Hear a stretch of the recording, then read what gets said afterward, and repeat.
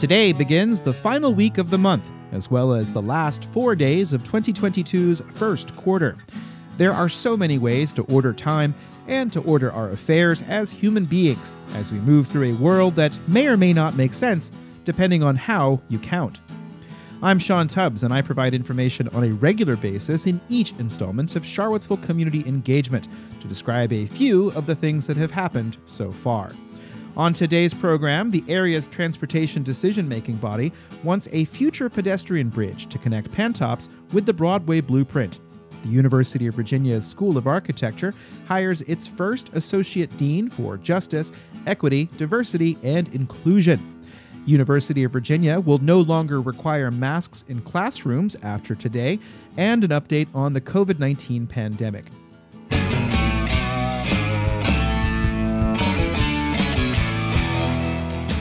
In today's first Patreon-fueled shoutout, algorithms know how to put songs and artists together based on genre or beats per minute, but only people can make connections that engage your mind and warm your heart.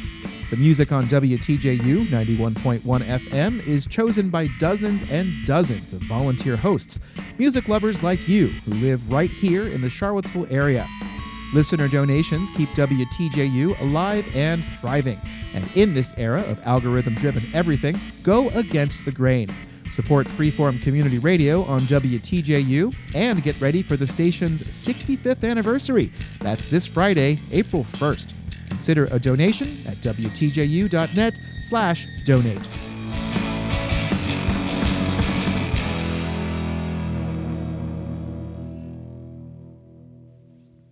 Today marks the end of the mask requirements in classrooms at the University of Virginia, but people are still asked to carry one in case they are asked to by someone else. Here's a section from the March 25th email that went out to the community. As we navigate the shift to most settings being mask optional, we are encouraging everyone to treat each other with respect and common courtesy. That's from the note from Provost Ian Balcom and Chief Operating Officer J.J. Davis. The Centers for Disease Control now regard the COVID-19 community level to be low for Albemarle County and Charlottesville. This morning, the Virginia Department of Health reports another 1,340 new cases, and the 7-day average for percent positivity is now at 3.3%. There is a subvariant of the Omicron virus that is leading to new surges across the world, including Hong Kong. That's a place where Dr. Kosti Sifri of the UVA Health System said has not yet experienced much community spread because of an early zero-tolerance policy. It is causing significant stress to their health system. There is this view that Omicron is less virulent than other COVID variants. However, Dr. Sifri said that Hong Kong also has low vaccination rates, providing a population base through which the Omicron subvariant can spread. Here in the United States, we're seeing an increased amount of BA2, that sort of sister subvariant of the original Omicron strain. It's growing in proportion nationwide. In our region, it's about 30 to 35% or so of all isolates. Dr. Sifri said this subvariant is not as virulent, but does appear to be more transmissible, and that it will become the dominant strain in a matter of weeks. Dr. Sifri said a local spike could happen as mask requirements are dropped and as more social gatherings are held.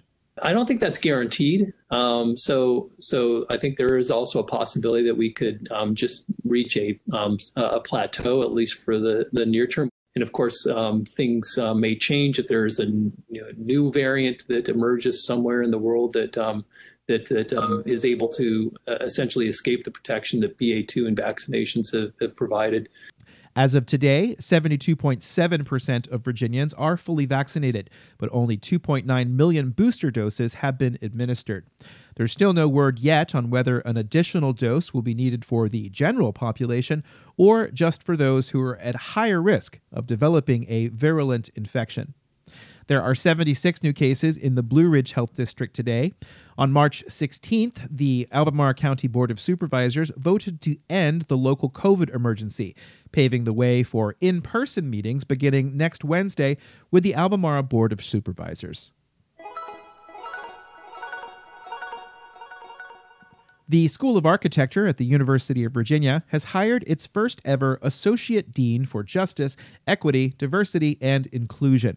C. L. Bohannon will take the position in late July as he joins the faculty as an associate professor in the Landscape Architecture Department. Bohannon is currently the interim director of the School of Architecture and Design at Virginia Tech, as well as founder and director of the Community Engagement Lab. In a statement, Bohannon said he is enthusiastic to collaborate with faculty, staffs, and communities across the Commonwealth as we contend with longstanding socio-environmental inequalities. He said that there are necessary and critical and creative tools that can redress harms that have come from design and planning. The Community Engagement Lab will come with Bohannon to UVA.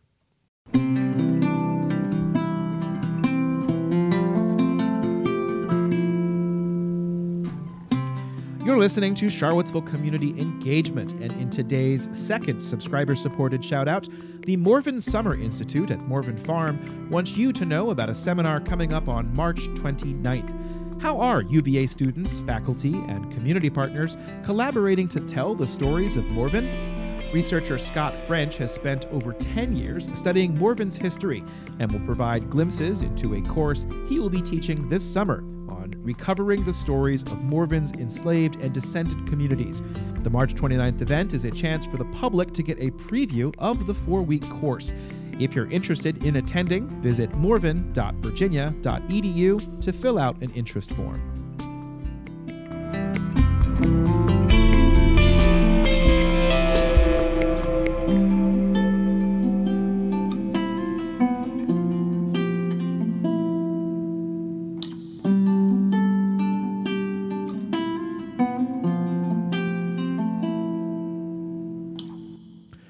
Only one more segment today. If a bridge to cross the Rivanna River between Albemarle County and the Woolen Mills is ever built, the western end will be connected to East Market Street rather than Riverview Park. Here's Albemarle Supervisor Ned Galloway, the chair of the Metropolitan Planning Organization's Policy Board. It seems to me that the connection at the East Market Street provides an additional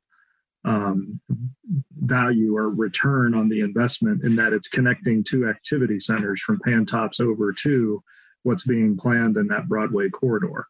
Transportation staff at the Thomas Jefferson Planning District Commission are working on an application for smart-scale funding from the Virginia Department of Transportation for this project, which would have an eastern landing just to the west of the former State Farm Regional Headquarters. The MPO Policy Board voted 4-1 on March 24th to choose an alignment that would land at East Market Street. They also discussed whether the bridge should be cable-stayed or should be built on a truss bridge. A cable-stayed bridge would require more maintenance, and there are questions about who would be responsible for the cost. Here is Sean Nelson, the district engineer for VDOT's Culpeper District, and one of 5 votes on the MPO Policy Board. When we're looking at new projects, we generally don't try to promote or support projects that would provide an increased cost for maintenance when it's not really necessary. Nelson said if the cable-stayed bridge was selected, the localities would be asked to cover the additional maintenance. Albemarle Supervisor Ann Malik wanted to know if that might affect the project's smart-scale score. Getting something approved is my highest priority, and I want to make sure that we are thinking about that rather than asking for the beautiful blue crystal slipper. Are we then not getting something at all that we could, if we applied for the work boot, we would get it? The group opted to proceed with a truss bridge. No matter the bridge, the East Market Broadway Bridge would have 2 spans connected with a pier halfway in the middle. City Councilor Brian Pinkston was the lone vote in favor of the Chesapeake option. To me, if the least expensive, more likely to occur option is to have it at the park on the northern side. A majority of people on a stakeholder committee favored the Chesapeake Street option, as did the MPO Technical Committee. More information needs to be gathered as part of a necessary environmental review, and that will be gathered as the application is finalized. This includes impacts on historic sites as well as the impact on the floodway. Nelson said one of the sites would provide more room for flexibility if the design needed to be amended to take into account potential impacts. The Woodland Mills location, there is more opportunities to mitigate at that location than it is at the other locations. Supervisor Malik said she supported the Woodland Mills option because of the county's planning work on what's known as the Broadway Blueprint. That refers to the 46 acres or so that is within Albemarle County, despite being only accessible through Charlottesville. There are things in the Broadway corridor which the county has been planning and working on for several years, including more sidewalk connections and improvement of the connector road, which would also benefit users of the bridge. After Mayor Lloyd Snook offered his opinion, one member of the public who was on the call expressed their opinion. So I would vote for the southernmost route, the route that goes down to East Market. Unbelievable. This is perhaps one of the last awkward moments of the Zoom era of public meetings, as noted by Supervisor Galloway. Well, I don't know who spoke that, but this is a public meeting, and we need to keep the mics muted unless you're called on. Before the vote, nearby resident Jenny Mikulski said she would have supported either option, but wanted the MPO to take Albemarle's economic development planning efforts into account. I just wanted to voice my enthusiasm for considering this project in tandem with the Broadway Economic Development Plan. The Albemarle Board of Supervisors recently received information about the Broadway Blueprint, and the Economic Development Authority had a conversation about that earlier this month. Mikulski said the bridge would transform the way she thinks about where she lives. For example, only be a 1.5-mile walk to my house, from my house to the Kluge Ruhr Museum. Currently, that would be a 3-mile walk. Preliminary SmartScale applications are due by the end of the month. A final application is due on August 1st. The rankings will be released in late January.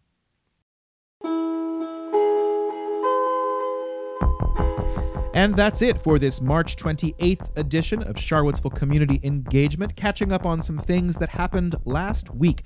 A lot of this week will be exactly that. There's a lot of stories I want to go back and make sure I get into this particular record.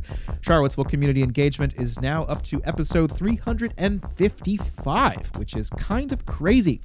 I do want to thank everybody who has supported this program. I think I now can say that we are at 400 people at least who are contributing some contribution, and which I'm really glad for, because it helps me continue to think about how I'm going to continue to do this well into the future as we come up to 710. That sounds a long way away, but it's going to be here before you know it. As I said, this is how I try to count things, and hopefully you are along for the ride. If you would like to support the program, the best thing you can do is to subscribe through Substack, and the company Ting will match that obligation. If you would like to help support Town Crier Productions and all of the other things that are in the works at the moment, you can also subscribe through Patreon. Contact me if you have any questions. That's probably the best thing to do, and I can explain to you in full what I'm trying to do and how I'm hoping to have your support as I try to get as much information out to the public as possible in this community of ours. Thanks again for listening. I'm Sean Tubbs. I'll be back in the near future. There might not be as many episodes this week. As I said, I'm going to take a little time and see what happens. I will be on the Courtney Stewart Show, Charlottesville Right Now on WINA this afternoon. If you get this, if you don't get it in time, you can listen to the archive. Find out more of the things I have to say about this community. I'm Sean Tubbs, as I said, the host of this program, and I'll leave you with these two words: stay informed. Goodbye.